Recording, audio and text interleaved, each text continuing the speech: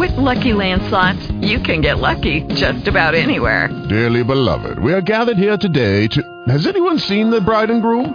Sorry, we're here. We were getting lucky in the limo and we lost track of time. No, Lucky Land Casino, with cash prizes that add up quicker than a guest registry. In that case, I pronounce you lucky. Play for free at LuckyLandSlots.com. Daily bonuses are waiting. No purchase necessary. Void where prohibited by law. 18+. Terms and conditions apply. See website for details. Blog Talk Radio.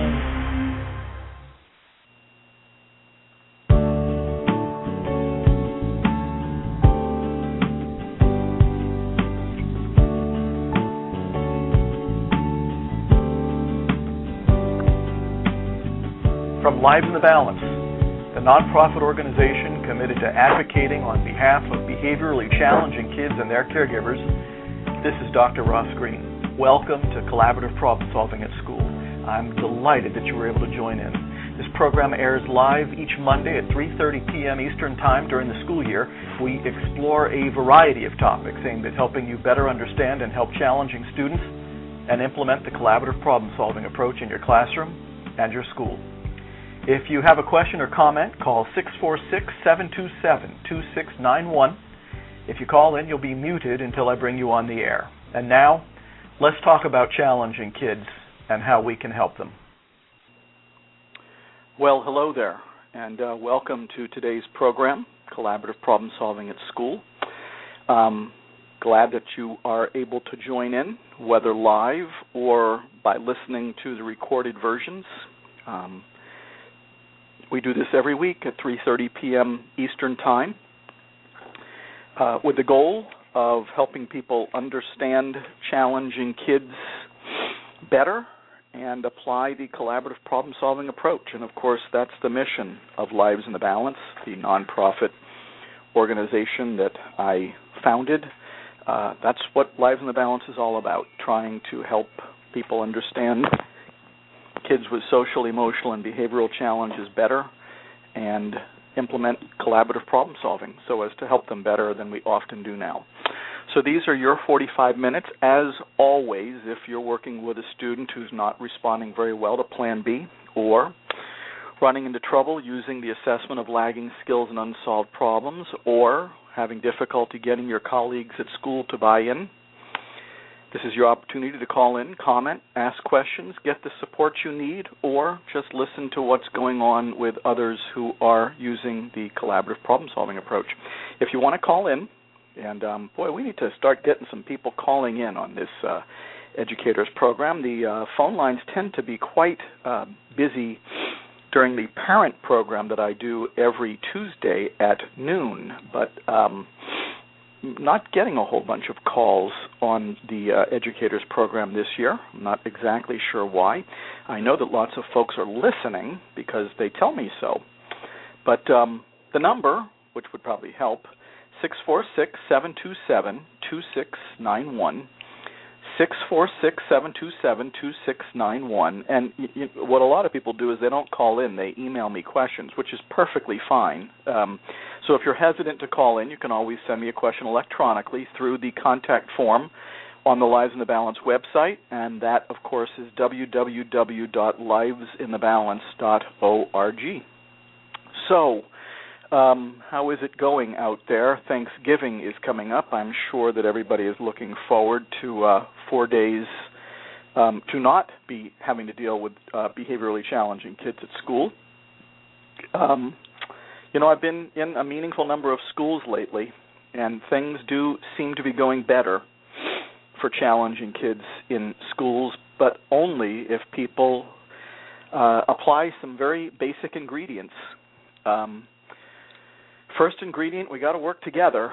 So the effort is not scattered, willy-nilly. Need a cohesive effort, beginning with putting our heads together to see a student with social, emotional, and behavioral challenges through shared lenses, the lenses of lagging skills, so that we know what's getting in his or her way, and unsolved problems so that we know what we're working on. That's what the assessment of lagging skills and unsolved problems is for, helping us see the student through common shared lenses and helping us know what it is that we want to start working on with that student so as to start solving the problems that are setting in motion that student's challenging episodes. That's what also, though, helps people come around to the fact that when we engage school staff in a discussion about a student's lagging skills, then, as I've been saying lately, wow moments occur, as in, wow, this kid really is lacking a lot of skills, and wow, no wonder what we've been doing hadn't been working, and wow, no wonder things haven't been getting better, and no wonder Plan A is setting in motion this student's most challenging episodes. And wow, I'm kind of feeling bad about how I've been interacting with this kid. Having people get together as a group, talking about the adults here, to come to see a difficult student through the prism of lagging skills and helping those adults put their heads together so as to decide what unsolved problems are reliably and predictably setting in motion a student's challenging episodes helps organize the effort and helps people work together. And I can't think of any population of kids that needs us to work together better or more than students with social, emotional, and behavioral challenges. Boy, do they need us to work together, and boy, do they need us to be on the same page, not only in terms of the lenses we're wearing, and that's crucial, but also in terms of organizing the effort, because what commonly happens is if we haven't put our heads together on unsolved problems, and we haven't put our heads together with the Plan B flow chart as our record-keeping guide related to what it is that we're working on right now and what it is that we're not working on right now, then the effort is not organized, and each individual person in the school gets to decide on their own what's important, what's not, what they're going to work on, what they're not going to work on.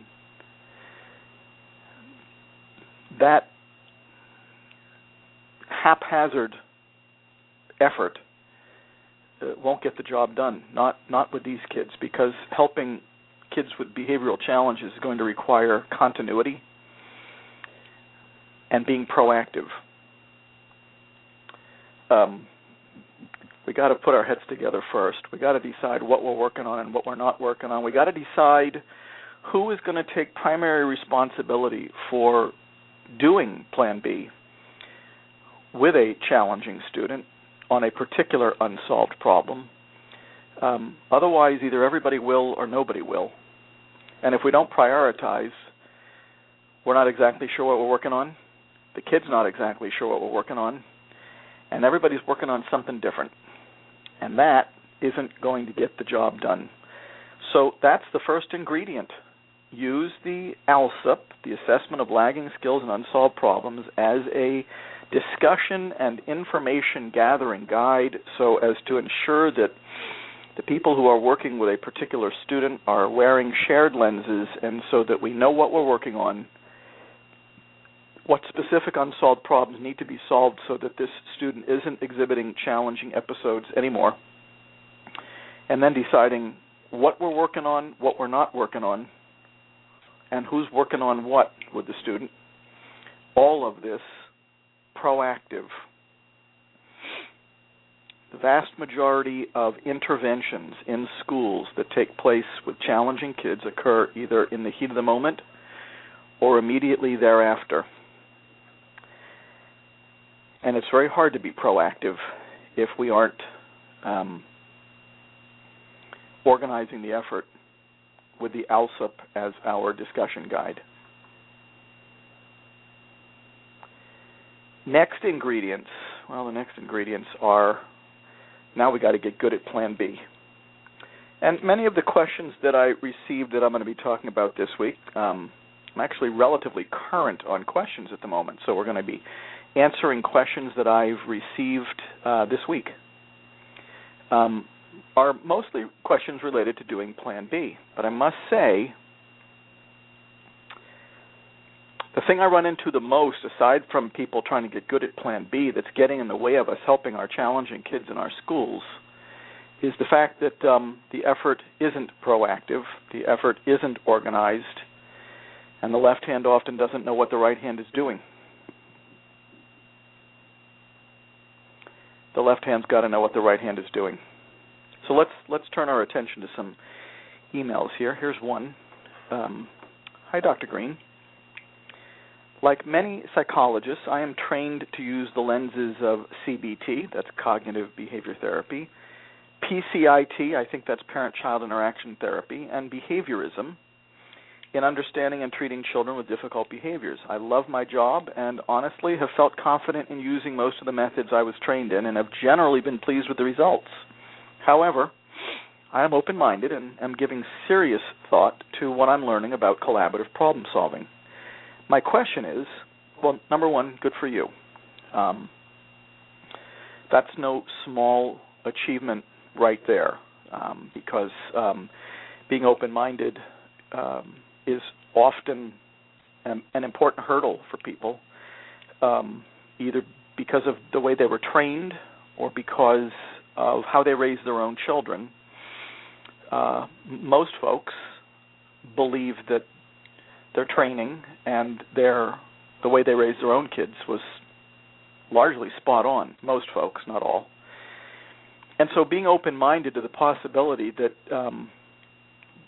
challenging kids aren't who we thought they were, and that other interventions, in other words, it's not that they're not motivated, they're lacking crucial cognitive skills, and that because of that there are other interventions that might serve them better than the standard reward and punishment approach, that takes some open-mindedness. It takes courage, bravery, to take a close look at what you're doing and be open to the possibility of changing it. So here's the question. Dr. Greene, do you recommend CPS for all kids, even the relatively easy ones who have occasional developmentally appropriate difficult moments? And if so, at what age does it start? I'm expecting you to say that it's the age that the child can communicate fairly well. If so, is there any variant of CPS you would recommend for toddlers? Or is it appropriate to only utilize plans A and C for the first 2 years or so? Great questions. Let's take them in order. Do I recommend collaborative problem solving for all kids? Absolutely. Even the relatively easy ones who have occasionally developmentally appropriate difficult moments. Yes, difficult moments are developmentally appropriate, but even when a difficult moment is developmentally appropriate, the difficult moment tells us that this relatively easy child has an unsolved problem that he's apparently having difficulty solving on his own. And not only that, an unsolved problem that we would very much like to hear more about so that we can understand it better. You know, relatively easy kids who have occasional developmentally appropriate difficult moments still have unsolved problems, and often they have the skills to solve those unsolved problems, and so sometimes we don't even know that an unsolved problem has showed up on their radar screen because they didn't tell us and they had the skills to handle it on their own. So when an unsolved problem breaks through that, that's a sign that the kid is letting us know, this is one I'm having difficulty solving. Or this is a way that you, the adult, are responding to something that isn't okay with me. It's not working for me. My concerns are being blown off the table, or you are unilaterally imposing solutions on me. That even happens with relatively easy ones. I find that while relatively easy ones can handle Plan A, they don't like it. They don't see the point. They just have the skills to deal with it when it happens. But do relatively easy kids who have developmentally appropriate difficult moments have problems that they're having difficulty solving? Absolutely. How do we know that? They are having a developmentally appropriate difficult moment. Do they need our help? Well, I suppose if they're having a developmentally appropriate difficult moment, they do need our help, even if their difficult moment is developmentally appropriate. We all have difficult moments. All of us have moments at which we need someone lending a helping hand to help us figure out what our concern is on that unsolved problem, what's getting in our way, what's troubling us.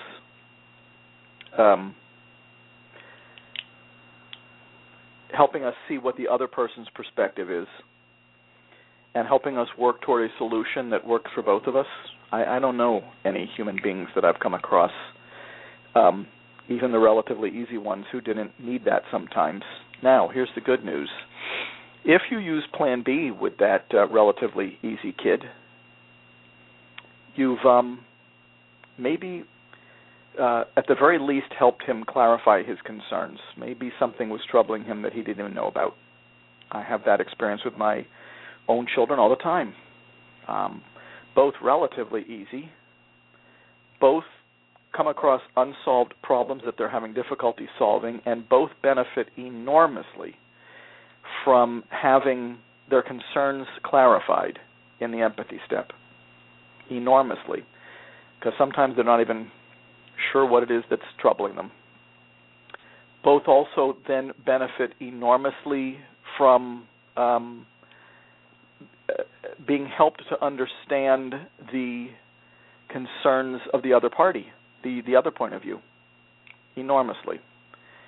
And they benefit enormously by brainstorming solutions, because there are solutions that they may not have thought of yet. Along the way, they may actually learn how to solve problems even better. I do Plan B with regular old kids. I do Plan B with challenging kids. They all need our help. The challenging ones need it a little bit worse than the relatively easy ones who have occasional developmentally appropriate difficult moments. On to the next question, and if so, at what age does it start? Well, as you may have heard me say on this program before, trying to understand what's getting in the way for a kid and trying to be responsive to it starts the minute a kid is born. Now, we don't expect words from newborns. We expect other ways that they let us know that something's the matter or something's getting in their way. I suspect it's almost always crying, but, there's crying and there's crying. But when an infant is crying, the job of the adult is to figure out what's getting in the infant's way, try to be responsive to it, and try to solve it. Now, you may not have a true collaborator at that point. You can't necessarily do you can't do the linguistic give and take involved in traditional Plan B, as I describe it with kids who are able to participate in Plan B, but I must say this, the infant is typically giving us information about whether our solution solved the problem. And the infant is giving us information about whether our solution didn't solve the problem. And if it didn't solve the problem, well, it's time to do some more drilling. And, of course, we still have an infant that isn't able to use words, but we still got to figure it out. We do this all the time. If an infant is out for a winter stroll in the baby carriage and the infant starts to cry, there are multiple potential theories. Notice I mentioned winter day. Too cold. All right, well, we'll be responsive. The infant is crying. We're going to assume that it's too cold, so we will add another blanket. We either got that right or we didn't. That solution was either mutually satisfactory or it wasn't, and then the infant is going to give us information about that. If the infant stops crying, we're probably good to go until he starts crying about something else. But if the infant doesn't stop crying, the infant cries harder, well, then too hot is a potential concern or perspective on the part of the infant. Hungry is a concern or perspective on the part of the infant. The list is fairly endless, but our goal is to see if we can figure out what's getting in the infant's way and then, quite frankly, learn something from it. Get to know your infant, get to know your child. One of the things about my daughter that was fascinating early in childhood, she didn't like bulky clothes. So I would pick her up from preschool in the morning and or in the afternoon, whenever it was. I can't quite remember at the moment, maybe midday, and immediately take off her jacket, take off her snow pants. Yes, we're in a cold environment up here in Boston. Take off her boots and then put her in the car, because I knew that being in the car all bulked up would set the stage for an unsolved problem, and that did the trick. Mutually satisfactory for me. The car was heated. Mutually satisfactory for her teachers, who would look at me with knowing glances and say, sensory issues, eh? Mutually satisfactory for my daughter, who by then was using words, but quite frankly wasn't able to articulate what was the matter with the bulky clothes at that age. At what age would I start being collaborative with a child? The 1 minute mark. Now here, I'm going to continue with this email. It's a great email. I am expecting you to say at the age that the child can communicate fairly well. Nope. Too late. I mean, that's a good age to start. Any age is a good age to start if you haven't started yet, but is there any variant of CPS you would recommend for toddlers? Or is it appropriate to only utilize plans A and C for the first 2 years or so? Well, I jumped the gun on those questions. Nope. I would recommend collaborative problem solving for toddlers. Whether they are able to participate formally in Plan B or not doesn't mean we can't be collaborative. We can be collaborative. We can, with a toddler, with a 1 minute old infant, with a 6-year-old, take the information that the child is able to provide us and try to solve problems that way. So no, this is why I'm often asked the question, can you do collaborative problem solving with kids who are impaired linguistically or in communication skills? And the answer is the same, because even though we don't expect words from a minute-old infant or from a 1-year-old child, they are communicating. Grunting is communicating, growling is communicating, crying is communicating, pitching a fit is communicating, throwing a tantrum is communicating. As many of you have heard me say many times before, all a tantrum tells us is that a kid has an unsolved problem that he's having difficulty solving on his own and that he needs our help to solve. Whether he's a minute old or a year old or 10 years old, he needs our help. And his challenging behavior is letting us know that. I wouldn't only utilize plans A and C for the first 2 years. I would do as much plan B as possible to the degree that a child was able to participate, but now you know that the child doesn't need words to participate.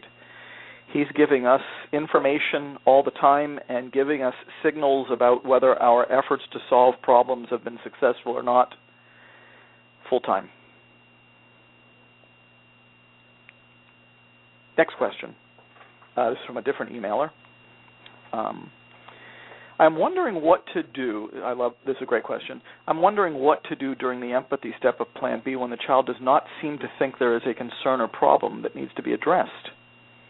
The unsolved problem we come to was, here's the unsolved problem we were working on: getting started and completing class assignments, and number 2, talking at appropriate times. The student does not seem to think that either of these is a problem and continually made excuses for why his behaviors were appropriate. I'm wondering where to go from here. I hope this provides enough information to get some feedback. Well, first of all, emailer, you are welcome to call in if I don't answer your question satisfactorily. But believe it or not, even in those 4 or 5 sentences, there's some crucial information. First of all, getting started in completing class assignments, believe it or not, is too vague. If I wanted a child, if I wanted a unsolved problem that would help a child actually sink his teeth in, I would want to name a specific class assignment or that a child was having difficulty in completing. Otherwise, I run the risk of a child not talking to me because he wasn't sure what I was asking about in the first place.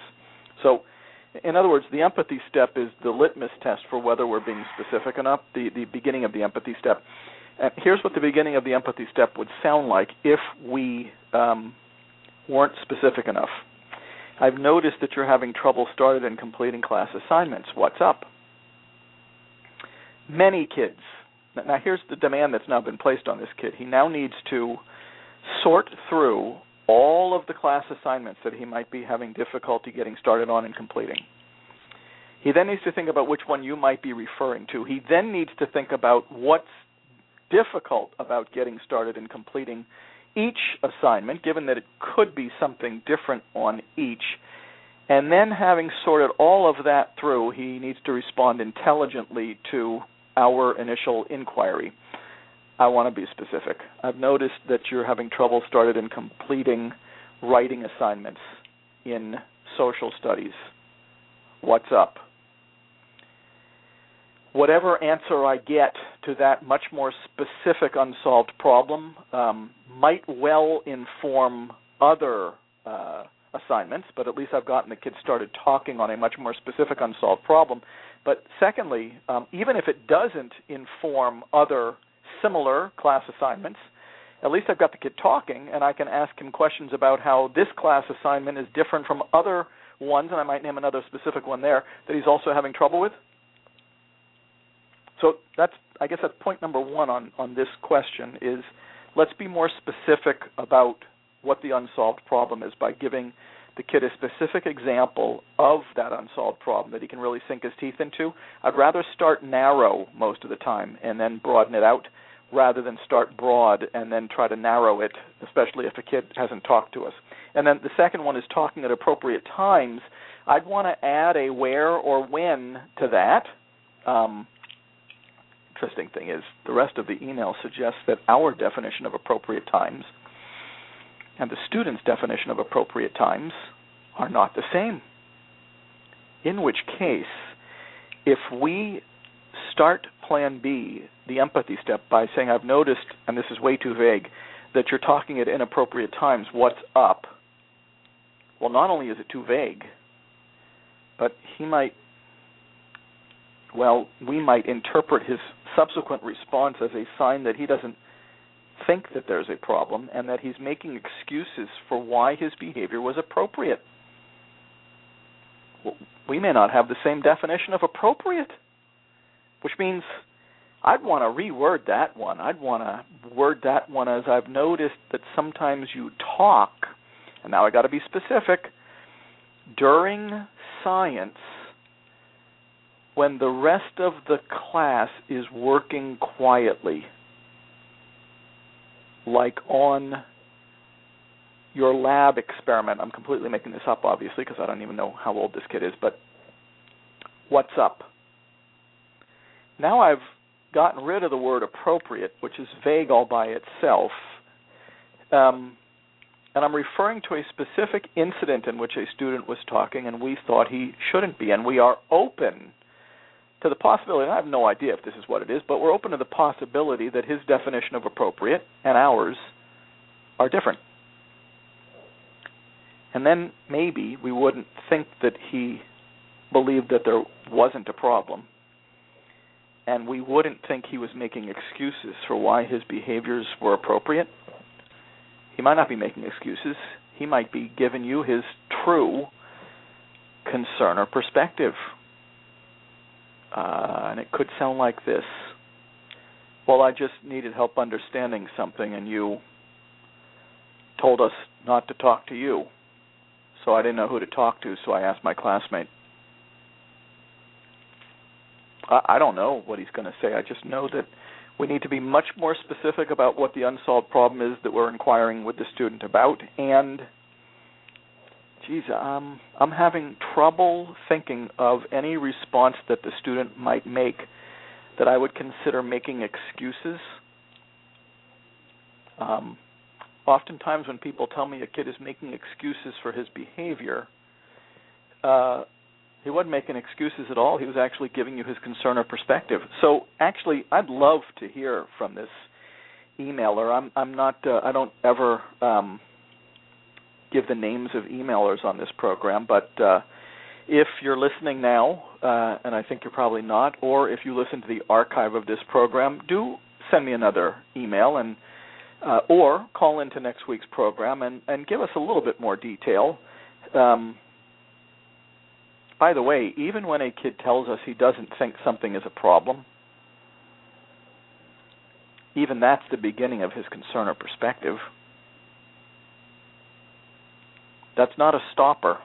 That's not a showstopper. That's an indication that we just need to start drilling.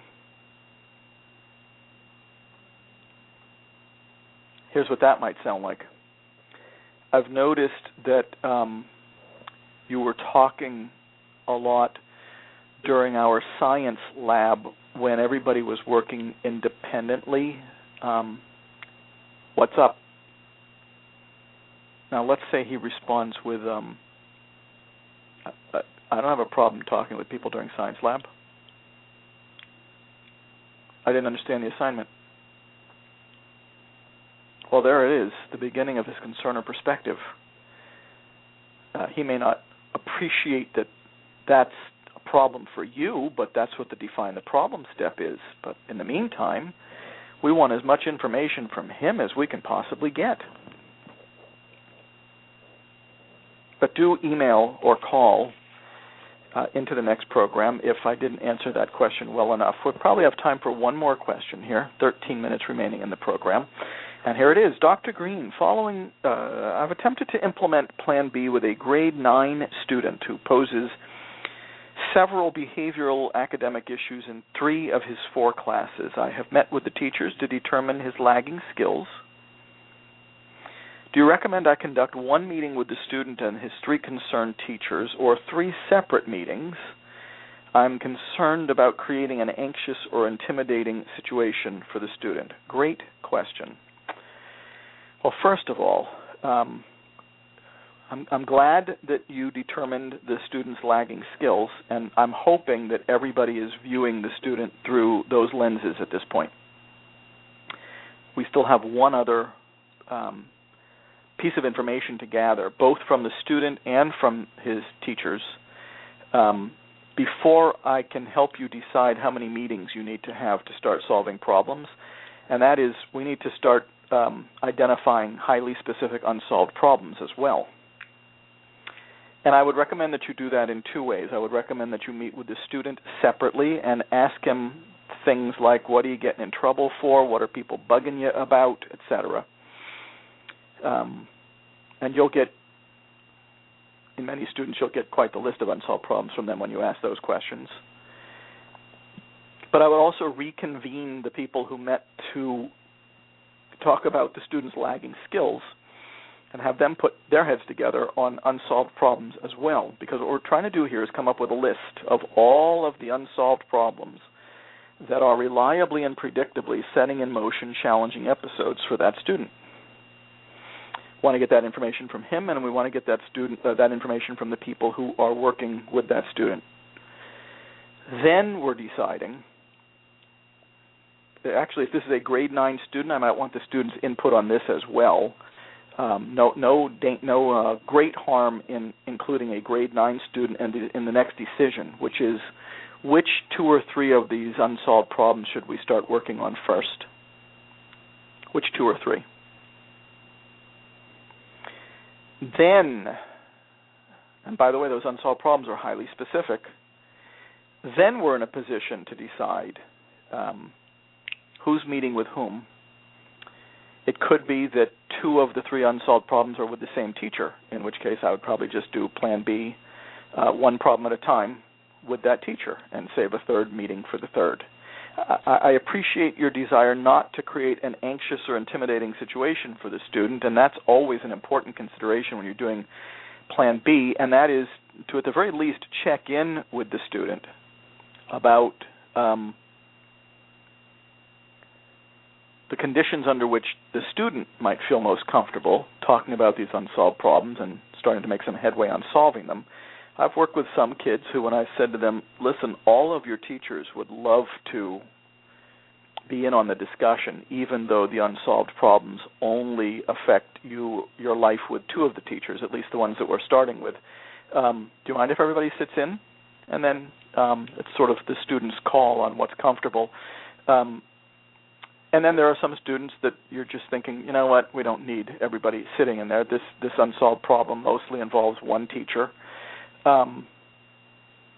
Let's do Plan B with that 1 teacher and that student. So that's how I would go about making the decision. The premium is on what's it going to take to help this student participate in Plan B. What are those conditions? And those are the primary considerations for deciding who's going to be in the room. Good for you, though, good for you for wanting to create an environment that is conducive to Plan B. You can see how important it is here to organize the effort. I mean, you've got a student who, and I know nothing about this student, but I can talk in generalities here. You've got a student who's had a fair amount of Plan A in his life, I'm assuming. That's why the unsolved problems that have perhaps been plaguing this student for a very long time are still in the unsolved pile. We've got lots of adults with good intentions. We've got some adults who don't understand that challenging kids are lacking crucial cognitive skills yet.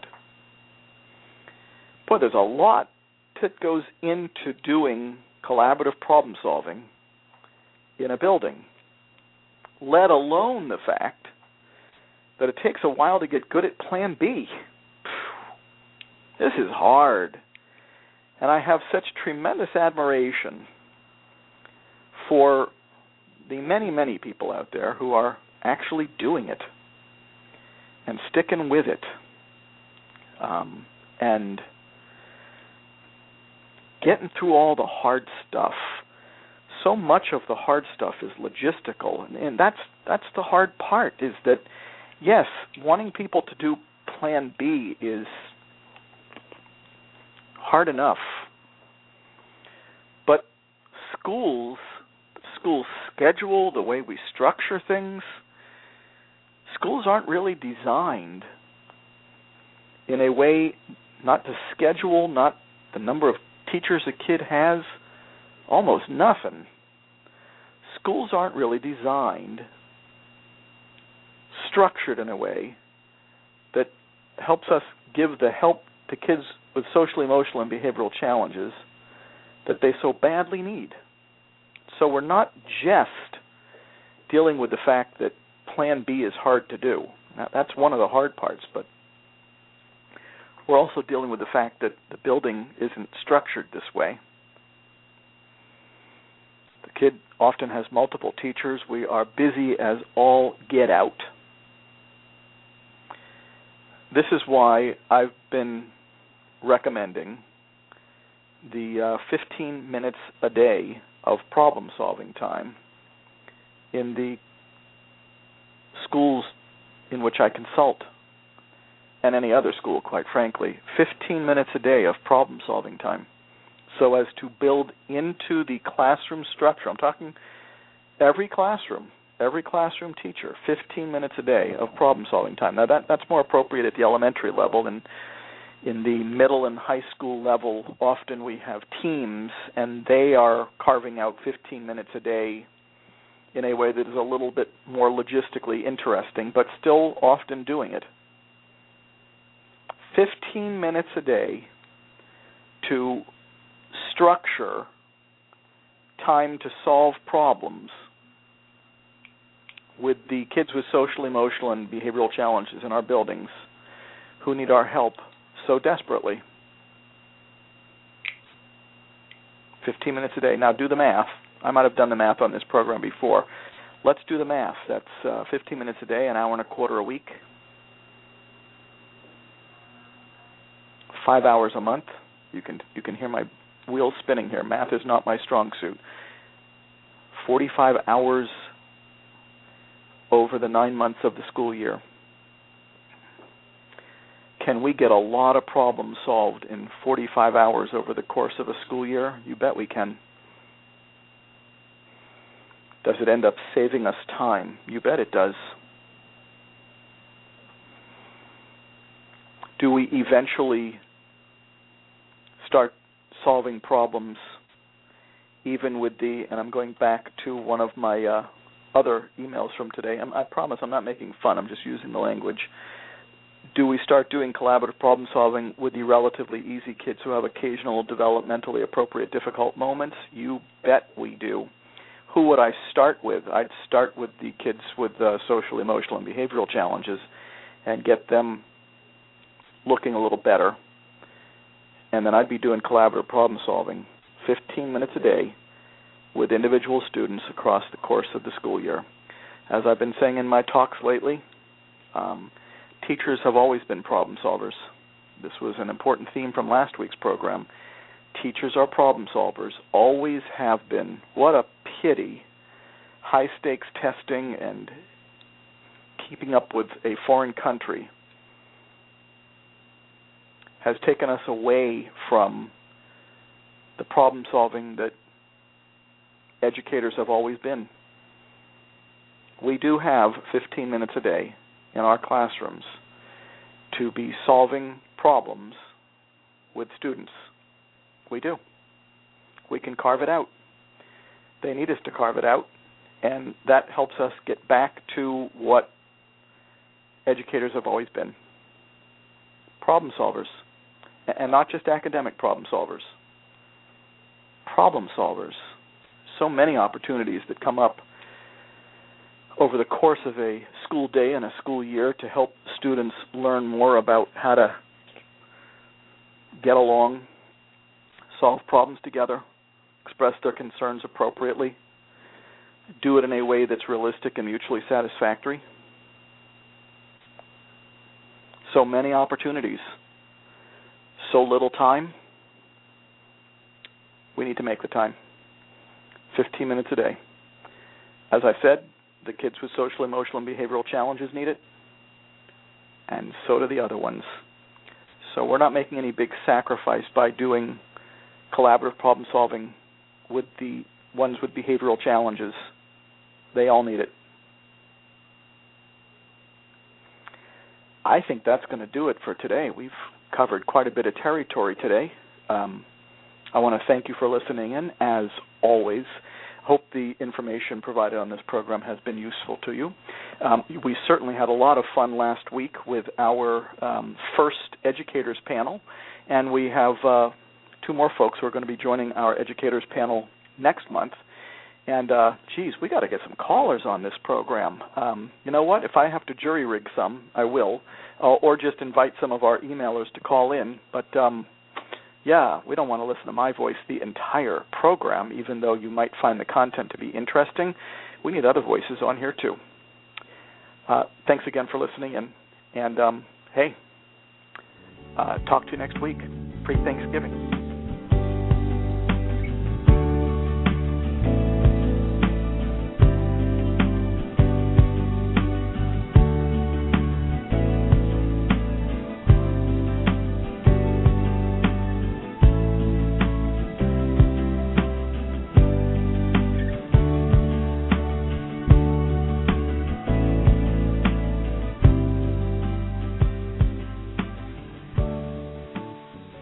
Lucky Land Casino, asking people, what's the weirdest place you've gotten lucky? Lucky? In line at the deli, I guess? Aha, in my dentist's office. More than once, actually. Do I have to say? Yes, you do. In the car before my kids' PTA meeting. Really? Yes. Excuse me, what's the weirdest place you've gotten lucky? I never win and tell. Well, there you have it. You can get lucky anywhere, playing at LuckyLandSlots.com. Play for free right now. Are you feeling lucky? No purchase necessary. Void where prohibited by law. 18 plus. Terms and conditions apply. See website for details. Don't you love an extra $100 in your pocket? Have a TurboTax expert file your taxes for you by March 31st to get $100 back instantly. Because no matter what moves you made last year, TurboTax makes them count. That means getting $100 back and 100% accurate taxes only from Intuit TurboTax. Must file by 3/31. Credit only applicable to federal filing fees with TurboTax full service. Offer can be modified or terminated at any time.